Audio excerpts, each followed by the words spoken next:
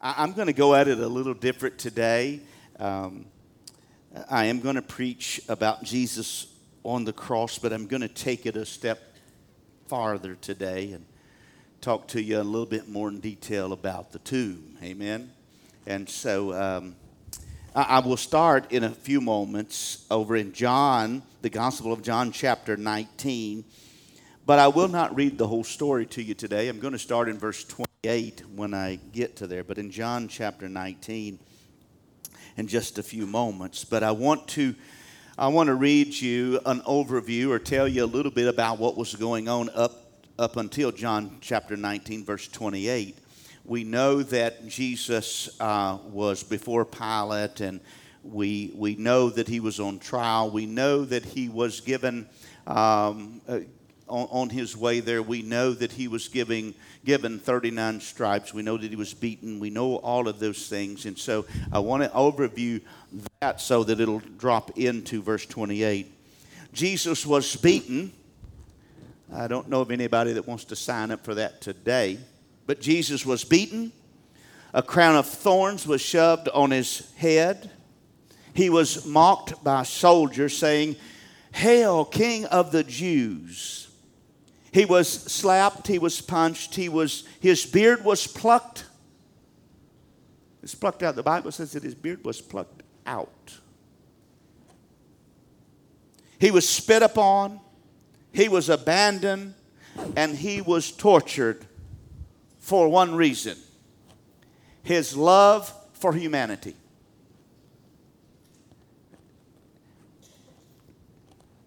His love for humanity. He endured all of these things because he loved me and you.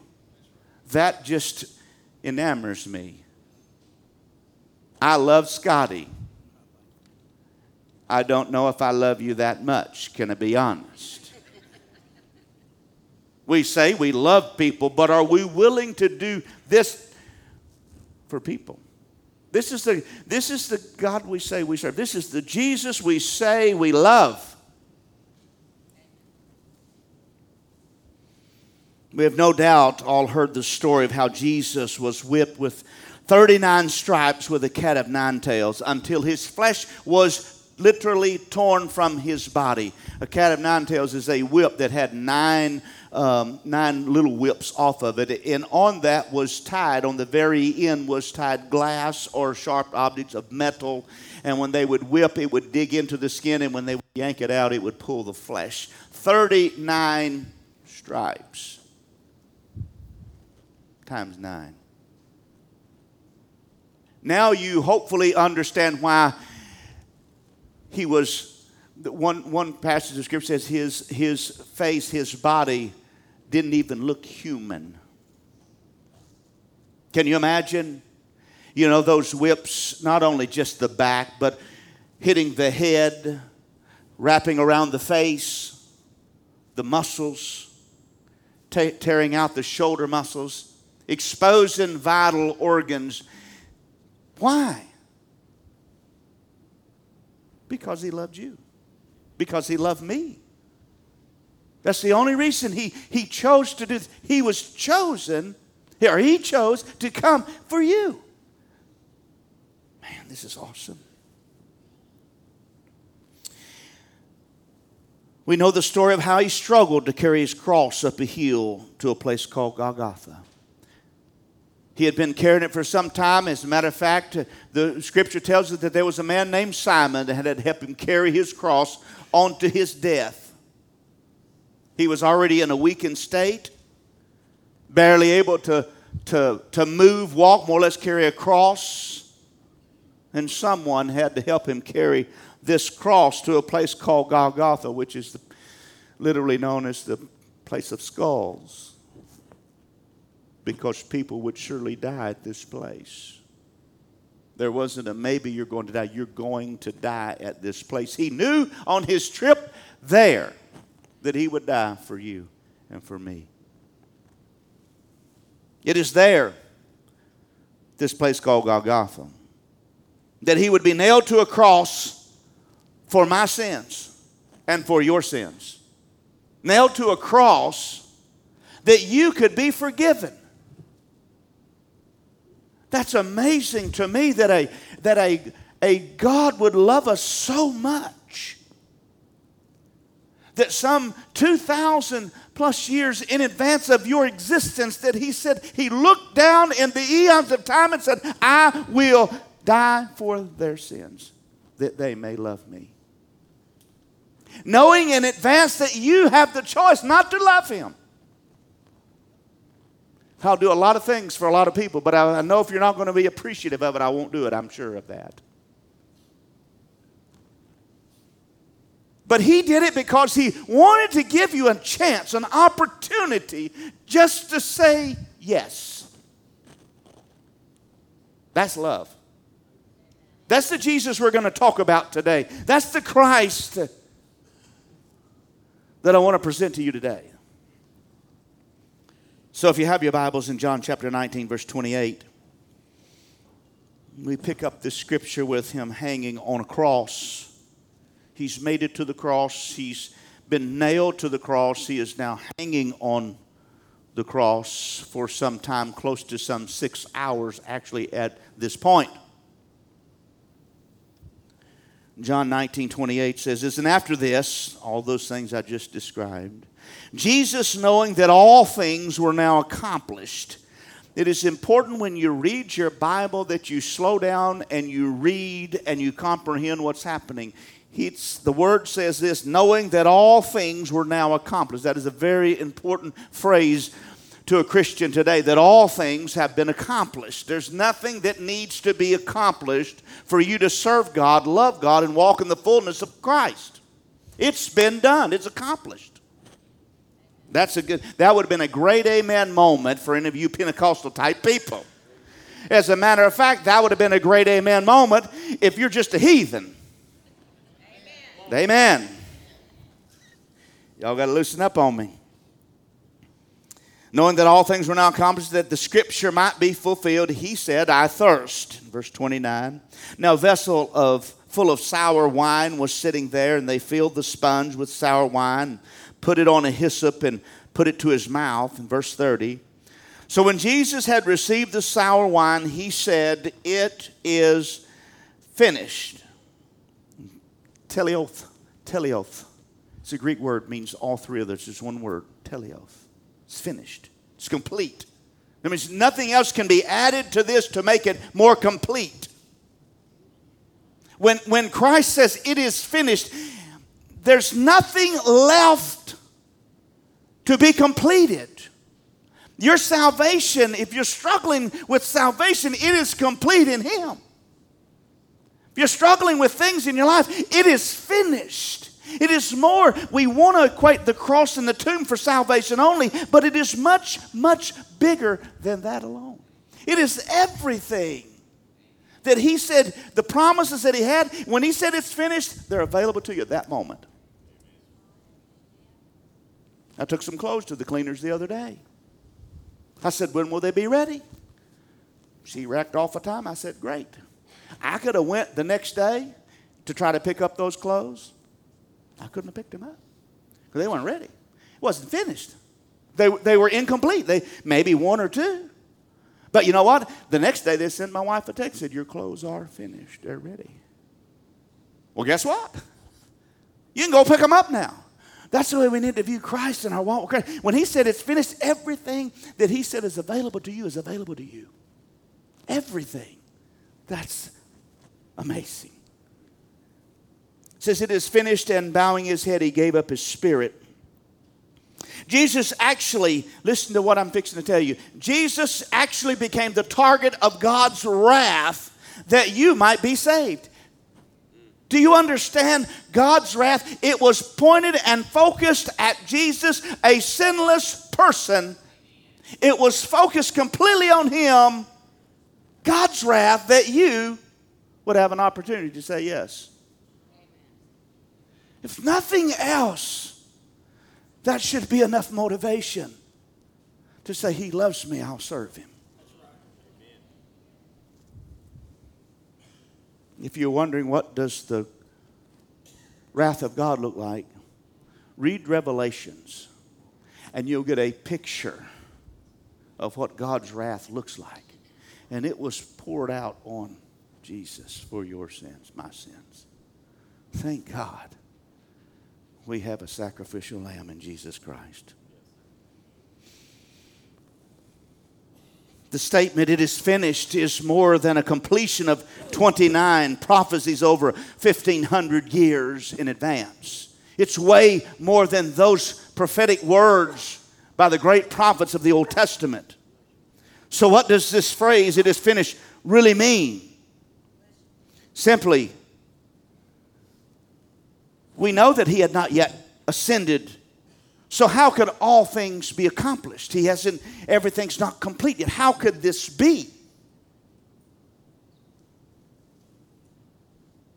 Simply means that in all the things that he could do earthly, in the physical realm, was complete. Everything that was necessary for him to physically do at that moment on the cross when he died was finished. But there's another side of God. The other side of God is the supernatural side. The side that we think sometimes doesn't exist because our problem is too big. My sin is too dirty. I've been doing this too long. And so that supernatural side of God doesn't exist to us.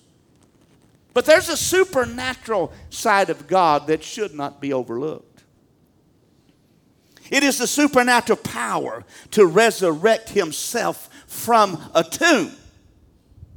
Praise God. That is a amen moment, a clap. Praise God, he got up out of the tomb.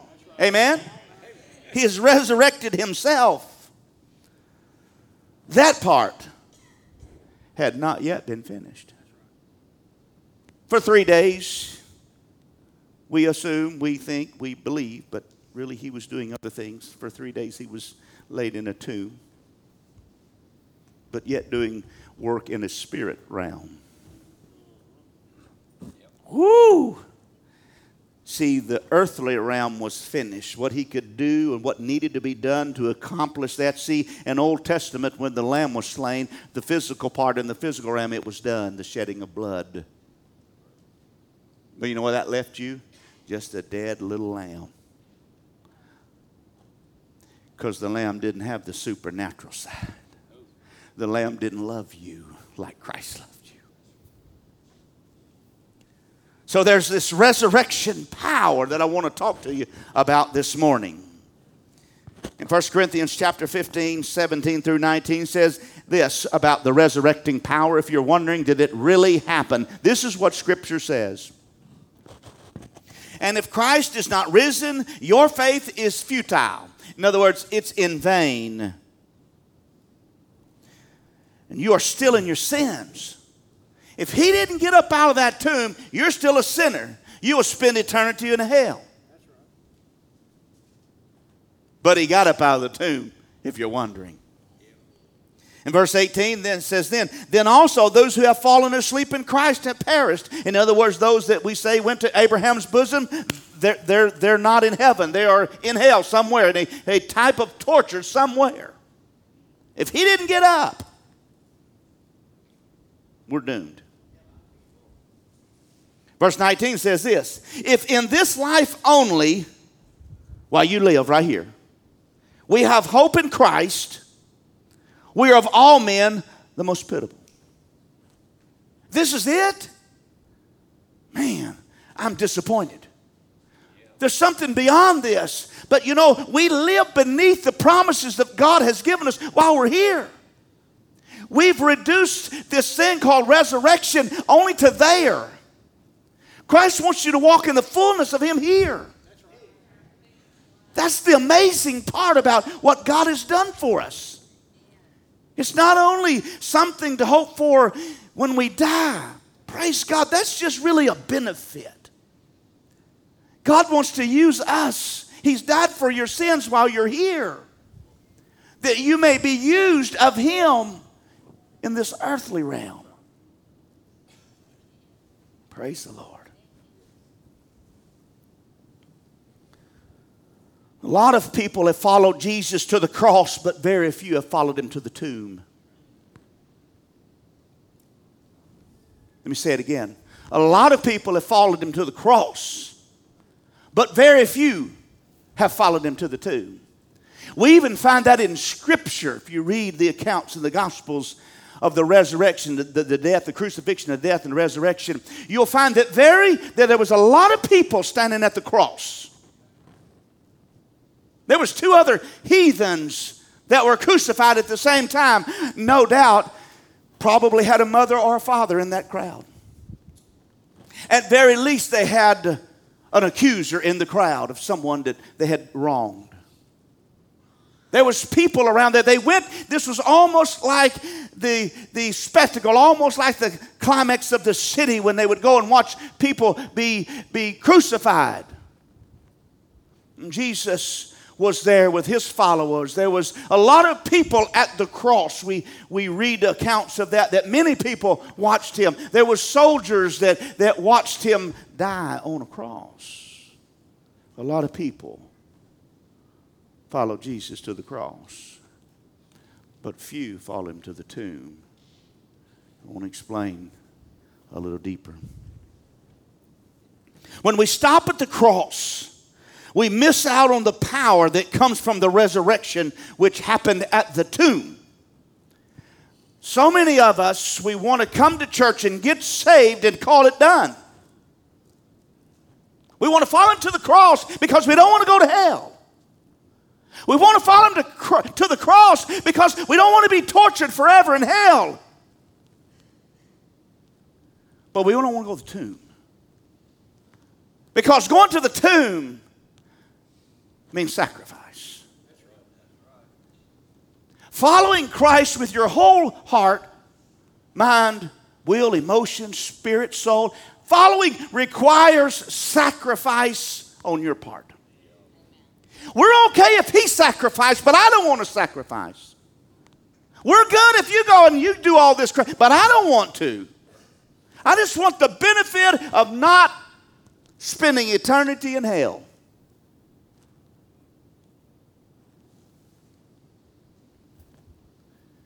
We walk in this thing called life, defeated, beat up, trampled on, wondering why we're in our problems, in our addiction, why we have addictions for years and years and years, when Christ has provided, it is finished. It is finished. It's complete. Now that all things have been accomplished, he said, all things are accomplished. It's finished. Why do we continue to walk in our sinful ways? Why do we continue to live a life that is defeated, that is interrupted, that has little to do with Christ when he gave everything for us?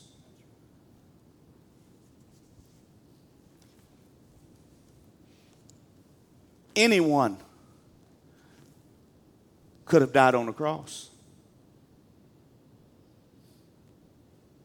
That makes some of the religious people say, wait a minute now. There was two heathens died beside him that day. Doc, you've been to Israel more than once, probably seen this place I described called the place of the skull. And probably if we were there in that time, they're getting a little more civilized now, but you would probably, the reason it's called the place of the skull because there were skulls that had laid there. They had taken bodies off and dropped them there, and they were just bones and skulls. Anybody can die on a cross. It was the worst way to die. It was the most gruesome way to die on a cross. Yeah, your Savior, the one you call Jesus, the one you say you love and you serve, he died a gruesome death for you and for me.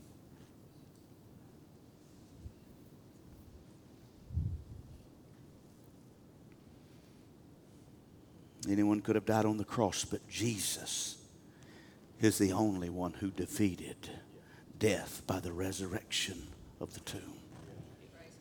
He is the only one that you have ever read about that is within himself rejuvenated life and raised himself from the dead that we might be saved, that we might live an abundant life in Christ. John 10:10 says that the devil comes to steal, kill, and destroy, but that he came that you may have life and have it more. It is accomplished that you have life and have it more abundant. Not just walk through this thing and say, praise God, I made it to church and whoo, I finally made it. The devil's been on me. Why?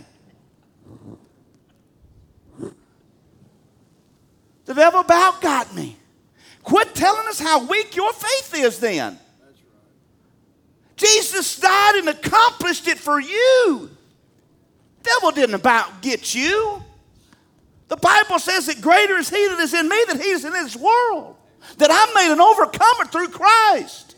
What do you mean you're about to go down? He accomplished everything. The abundant life that you need. As a blood-bought, born-again child of God, you're not about to go under.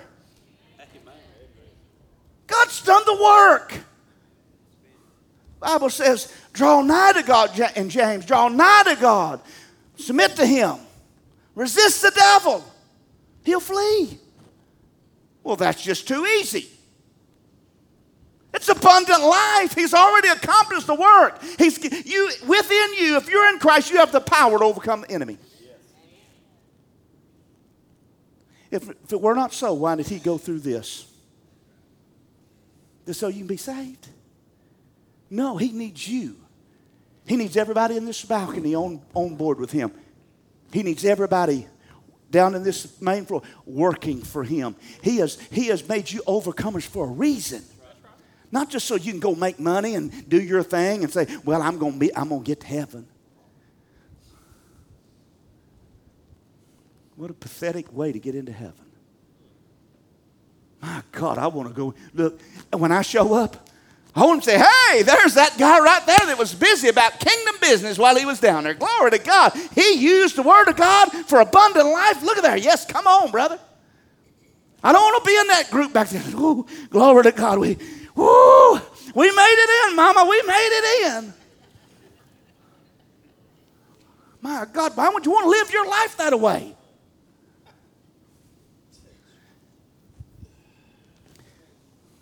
Third book of John, chapter 1, the only chapter there, verse 2. He says that he would that you would prosper, be in good health as your soul prospers. I don't know if you know what prosper means, but prosper means to do well, to be exceedingly abundantly above. That's what he wants you to be. Your soul, mind, will, and emotions, he wants you to be above and beyond.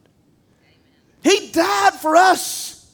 It is finished. It is accomplished. All things were accomplished at the cross and the tomb. Well, glory.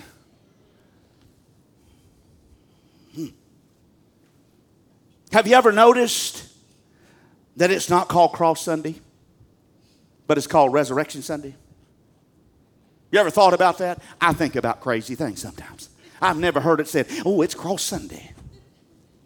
No, it's Resurrection Sunday. What does that mean? There's life, there's power, there's a life that comes with this. It is not about the end and just getting to the end. It's about life. Resurrecting power. My God, I wish the resurrecting power would sweep through this church and get some of us Christians, wake us up and give us some life. Give us a shot of 5-hour energy. Oh, praise God. I wish from heaven that we had a room back here that we could fill up little bottles of 5-hour Jesus drink. I'd pass them out when you came in, get you a little drink. Come by to church about Monday morning, get you another drink instead of drinking on that other stuff you've been drinking on. Y'all didn't know I was going to say that on Resurrection Sunday, did you? Glory. So let me give you a prophecy of Christ's resurrection and its fulfillment, okay? In Isaiah 68, verse 18 and 19. It says, you have ascended on high. You have led the captivity captive. You have received gifts among men, even from the rebellious, that the Lord God might dwell there. Blessed be the Lord who daily loads us with benefits, the God of our salvation. Selah. I got out of that, the Lord wants to load you daily with benefits. You say, well, isn't that looking a little deep into that? Notice what he died for. It is finished. It is complete. I'd rather have the benefits, the daily load me with benefits, than I had it daily strike me down, daily barely get through, looking for my provision. Some of us is still struggling with things we've had for 20 years. Time to cut the purse strings on that thing. Give that thing a new address, not at your house. Give it a new address called hell. Send it back to hell where it came from. Some of you are so scared to loose and bind stuff in your life, you don't even know what to do. You're afraid that's some kind of weirdo stuff. Well, you just keep being bound then. Woo! Shout me down now. Come on. Let me move on. So there's the prophecy. Here's the fulfillment in Ephesians chapter 4, verse 8, starting at verse 8. Therefore, he says, when he ascended on high, he led the captivity captive. This is a fulfillment of the resurrection at the tomb, okay? He says, and he gave gifts to men. What? He gave gifts to men. Men meaning women or men, boy, girl, adult, child. It doesn't matter. He gave gifts to men. Verse 9. Now this, he ascended. What does it mean? But that he also first descended into the lower parts of the earth. Verse 10. And he who descended is also the one who ascended far above all heavens, that he might, watch this, fulfill all things. How many things did he fulfill? What is that? Every promise he gave in his word, he fulfilled it. I got some more stuff, but you're going to want to buckle up on this one. So what was fulfilled? Well, let's ease back up to verse 8. He gave gifts to men. Well, how many of you like gifts? Glory. I like a gift. I don't like a snake wrapped up in a box. I like a gift. Right? I like gifts. You like gifts. You like things. He gave gifts. I wonder what that could be. What are gifts? Are you ready? If you're a visitor, right on each side, you can reach down in your chair and there's a little, you just pull it up and buckle that in. If you're a Christian, there's a shoulder harness you don't need to. If you come to this church, buckle up with that 5-point harness because it's fixing to get good. Now, I'm just preaching the Word of God to you. I'm not preaching opinion. I don't do that. Preach the Word. Here's what the Word says. So what was fulfilled? Well, he gave gifts. Well, let's just see what some of these gifts were. Now, look, this is just a continuation. This is not I had to flip somewhere else in the Bible. It's all right in the same context. Verse 10, now we go to verse 11. And he himself gave some to be apostles, some prophets, some evangelists, and some pastors and teachers. And all of you said, praise God, I don't have one of those ministries. Glory to God. There's your problem. You do have one of those. That's the only ministries that God has. And you're a minister. Problem is, you just don't want to figure out which one you want to do. Or you've already figured out which one you want to do and you don't want to do it. So you said, Lord, I don't want to do that, so I won't do anything. I'll just take the fire insurance policy, if you don't mind, behind door number 1. I just want to go to heaven, but I don't want to do anything else. Part of the reason we got a bunch of kids running around in this world that are heathens is because mom and daddies don't want to be a teacher of the gospel. They don't want to get in the Word and learn for themselves so that they can teach their kids. You didn't know I was going to go there, did you? You're a teacher. You may not be a teacher in a classroom. You may not be in a pulpit. You're a teacher. You're a pastor. I tell our church here, if you're new here, I tell our church all the time here, oh, they need a pastor. They need a youth pastor. But it is not this man. It is not this woman. Their first youth pastor is you at the house. You got them more than they got them. You expect them to come in here and change their lives in 1 hour. Well, what are you doing the other 160 hours a week? 150, whatever it is, you send them off to wherever. Come on, this is good preaching. Didn't say it was going to be popular. I just said it was good. He himself gave some apostles, some prophets, some evangelists, some pastors and teachers. Verse 12, watch this. This is the fulfillment of the tomb. This is resurrection power. I don't know if I can do it. I just don't know if it's in me. You have resurrection power. It says this, for the equipping of the saints for the work of the ministry. Are you a Christian? That's where it gets kind of quiet most times. I don't even know if I want to answer that right now. If you're a Christian, resurrection power has rested upon you that you can equip saints for the work of the ministry. Not work for your good. Not work because if you want to, for your desires, your lustful ideas, for the work of the ministry. Amen. Well, praise God. For the edifying of the body of Christ. That means you can't talk about people. That means you should be lifting them up and encouraging them. When you don't like what they did to you or to someone else, you think, well, they ought to have done it this way. Well, was you participating in the program?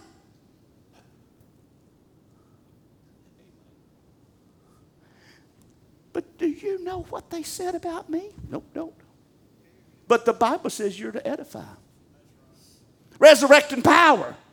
I've had to have the resurrecting power sometime to edify people. Can I be honest with you? Lord, I didn't want to edify them. I wanted to tear them down. I wanted to beat them up. I wanted to chew them up, spit them out. I wanted to have them for lunch. I needed resurrection power to come home and say, ooh, let me edify them. They're doing the best they got, the best they can. Amen. I thought you'd like it.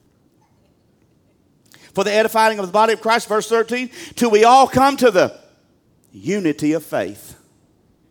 This is what the resurrecting power from the tomb does for the church. You want to know why the church is split? You want to know why the church is inactive? Because there's no unity. Because we haven't been walking in resurrection power. We just got fire insurance. We just want to go to heaven. What about the work of the ministry? God's given us talents and anointings and callings.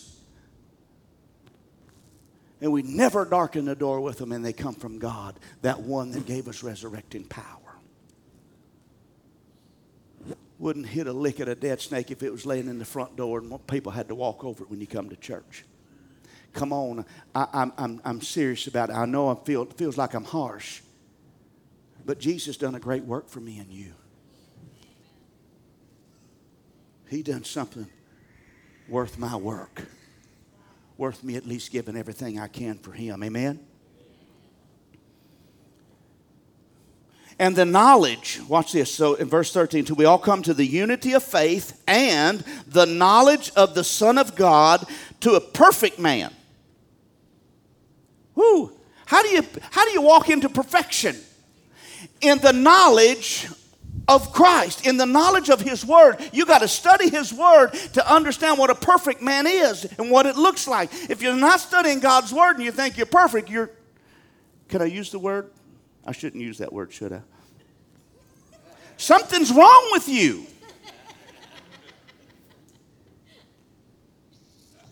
If you think you're going to be a perfect man and not have the knowledge of how to be perfect, they make pills for that. Something is not right. When you get in God's word, it says when you get in his word, okay, let's read it again. And the knowledge of the Son of God to a perfect man, watch this, to the measure of the stature of the fullness of Christ. In God's word, there's knowledge that'll take you into the fullness of Christ, the resurrecting power. We've stopped at the cross because we don't want to study God's Word to step in the fullness of Christ, because we may have to do the ministry of Christ and not do our thing. This is Resurrection Sunday, that the church would rise up, that the church would stand up and be the church. There's more fentanyl, there's more drugs and alcohol abuse ever in this country. There's more teenage pregnancies, there's more fornication, adultery. There's all of these things going on. Hang on in this church. And we just want to get to heaven. Christ died for more than you to get to heaven. Christ died for your sins, and he got up out of that tomb that you would have resurrection power to help win the world for him. God is sending you by people every day, Jason. Taylor, every day he sends you by somebody that needs Jesus. Every day. You rub shoulders with somebody that he says, man, I hope Jimmy talks to him about Jesus. I got him right there. I got him together. I hope it talks to him about Jesus. I gave him resurrecting power. I've already done the work. All they got to do is commit. They got to see enough of Jesus in old Jason to say, I want to have what you got. Praise the Lord.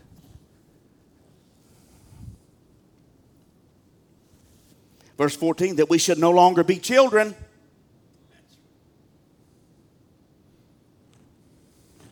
It's been a long time since I've had kids at the house. What comes over now is angels, but they were kids earlier. Glory to God. They're little angels. When I didn't know I could produce, my offspring would be little angels, but they are. I mean, come on. If anybody got grandkids, you know what I'm talking about. Watch this now. Listen to me. This is in your Bible just like it's in my Bible. And when you read it, it means the same thing to you as it does when I preach it to you. That we should no longer be children, tossed to and fro and carried about with every wind of doctrine by the trickery of men and the cunning craftiness of deceitful plotting. That we should no longer be children. You know what he's saying? Some of us are acting like children, and we're saying we're children of God, but we want to stay a child. We don't want to grow up in him. We want to go to the cross and not go to the tomb. We just want the benefits of being a child. Come on. We want the handouts. We want the food. We want the clothing. We want the car. We want the cell phone. We want all that stuff that is provided by the parent, but we don't want to grow up. It's time we got some Christians to grow up and say, I want to step into the fullness. I want to be an adult in Christ. I want to step into resurrection power.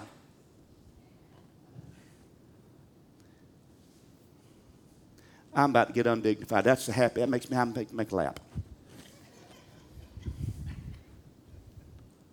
In the church, will you act like a fool at a ball game? Why can't I act like a fool for Jesus? Come on. Glory to God. Watch this. Here's what the Bible says about children. 1 Corinthians 13:11 says, when I was a child, I spoke as a child. And I understood as a child, and I thought as a child. But when I became a man, watch this, when I became a man, when you grew up in Christ, it says, you put away childish things. You put them away. He didn't take them from him. You got them and said, I don't want to be a child anymore. You put them away. When you grow up in Christ, put that stuff away. Walk in what Christ has for you. Don't be a child anymore.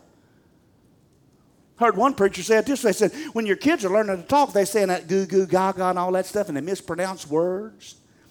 I don't know if it was Ethan or Sam, but instead of saying relax, they would say burlax. Burlax. Was that you or who? That was Ethan. He's always been a little bit out there. He'd rub your shoulders and say, burlax, burlax. I didn't care what he said, just keep rubbing my shoulders. But the boy's 28. That ain't funny no more. Something's wrong with him if he still says Berlax. I won't take him and say, bud, we got to go out back and talk. Berlax is not what a man says. It's what a kid says. We expect our kids, watch me now, we expect our kids to grow up, don't we? We don't expect them to act like kids all the time. I don't expect to pay the bills of my kids. I don't. Grow up, get your own job. Get off the payroll. Come on. What does Christ look at when he sees you? What is he seeing? They're still just a child. You've been in this thing 10, 12, 15, 30, 40 years. But Jesus, I don't want to. I was going to go hunting.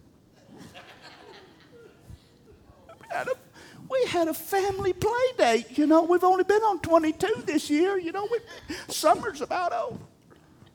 I'm making funny. I like going on vacation with your family. You know what I'm saying. Come on, church.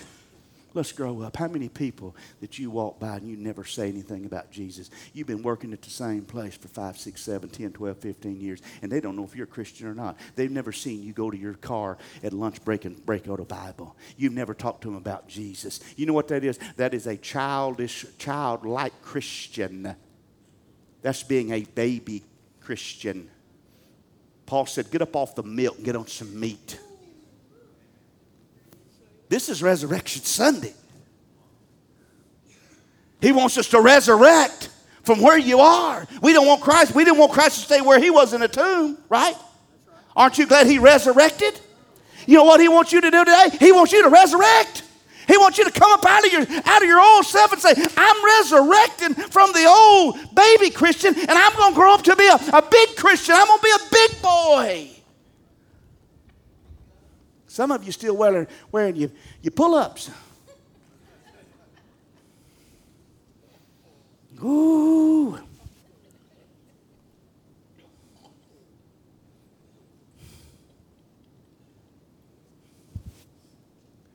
Hallelujah.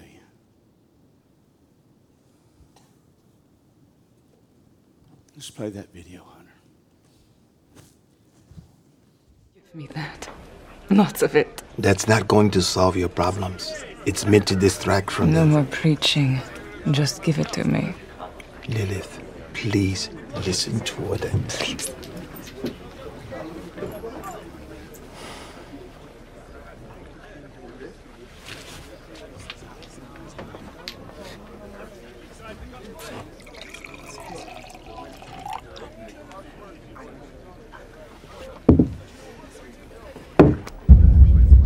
I said leave him.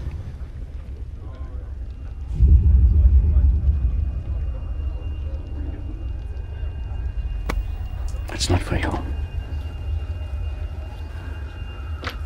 Don't touch me.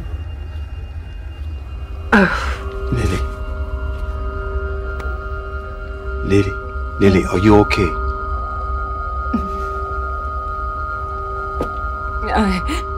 I have to go. Leave me alone.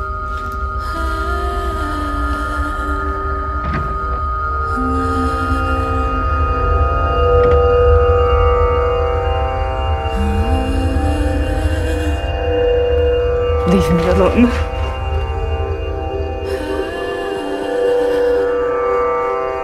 Mary.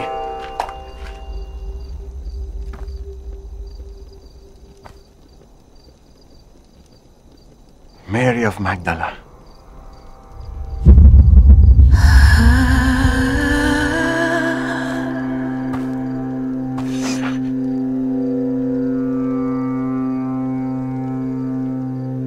Who are you? How do you know my name? Thus says the Lord who created you, and he who formed you. Fear not, for I have redeemed you. I have called you by name. You are mine.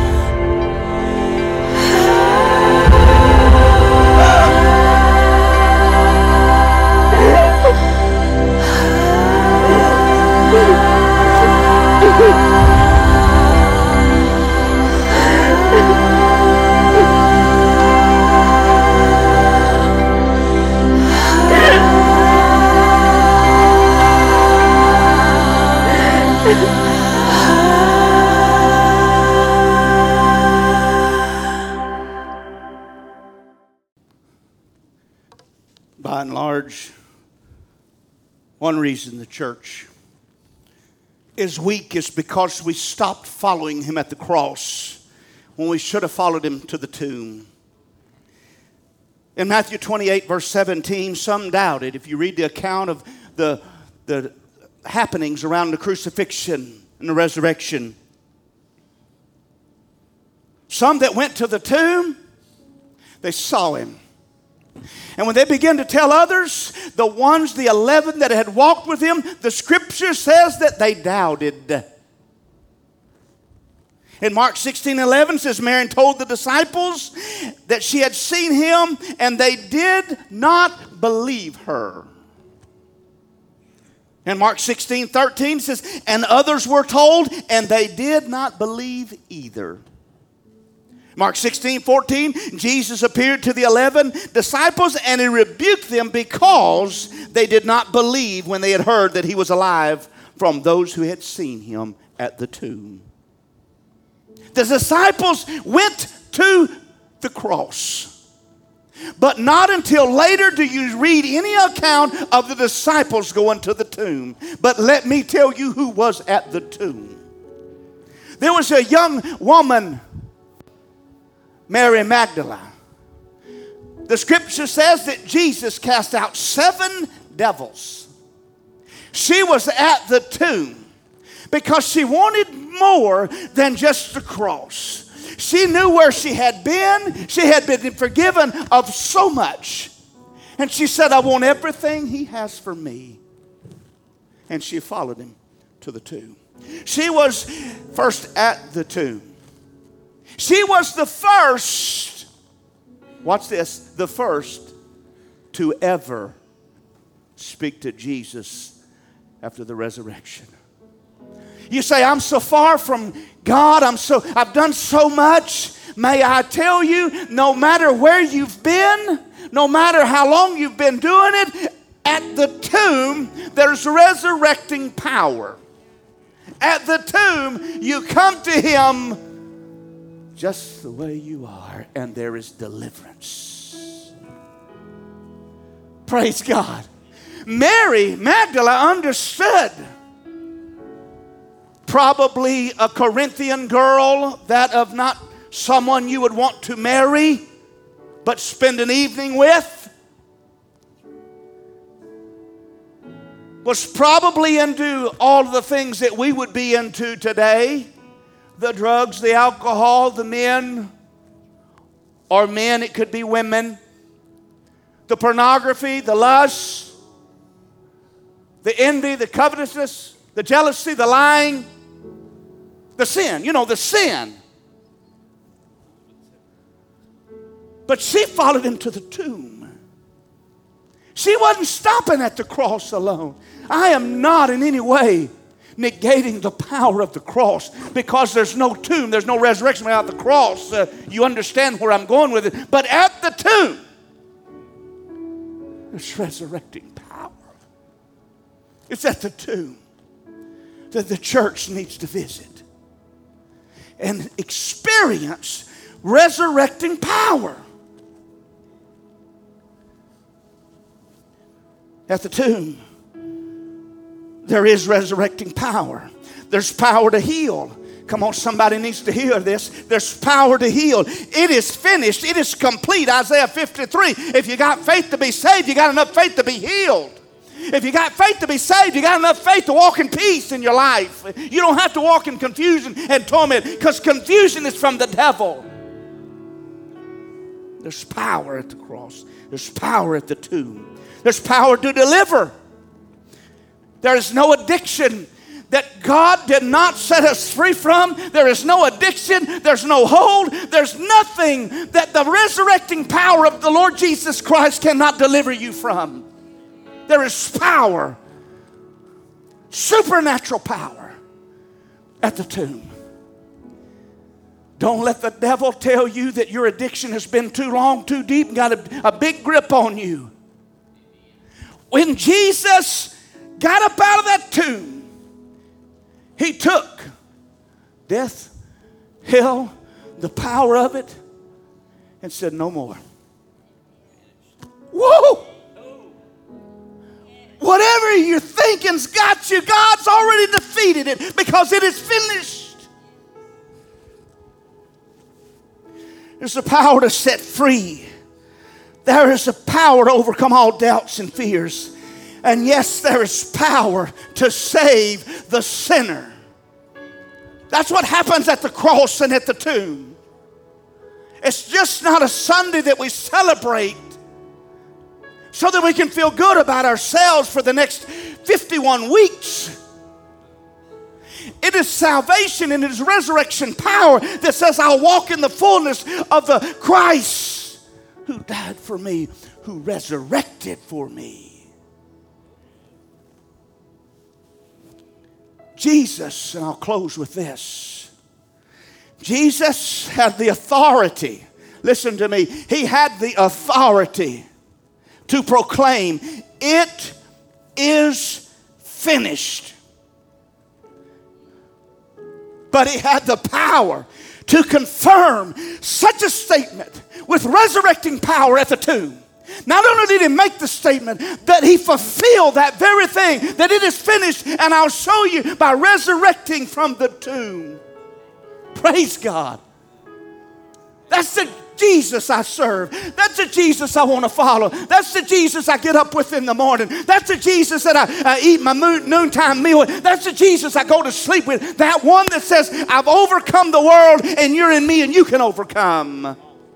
That's the Jesus that I want you to get this morning on Resurrection Sunday. He's not on the cross. Don't ever leave him on the cross. He got off the cross. They took him off the cross. Joseph of Arimathea, they put him in a borrowed tomb, and he got up out of that tomb because that tomb could not hold him. Praise God. That tomb was nothing.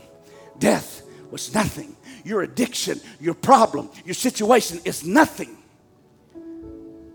for the resurrecting power of the Lord Jesus Christ. Will you stand with me across this room? Hallelujah.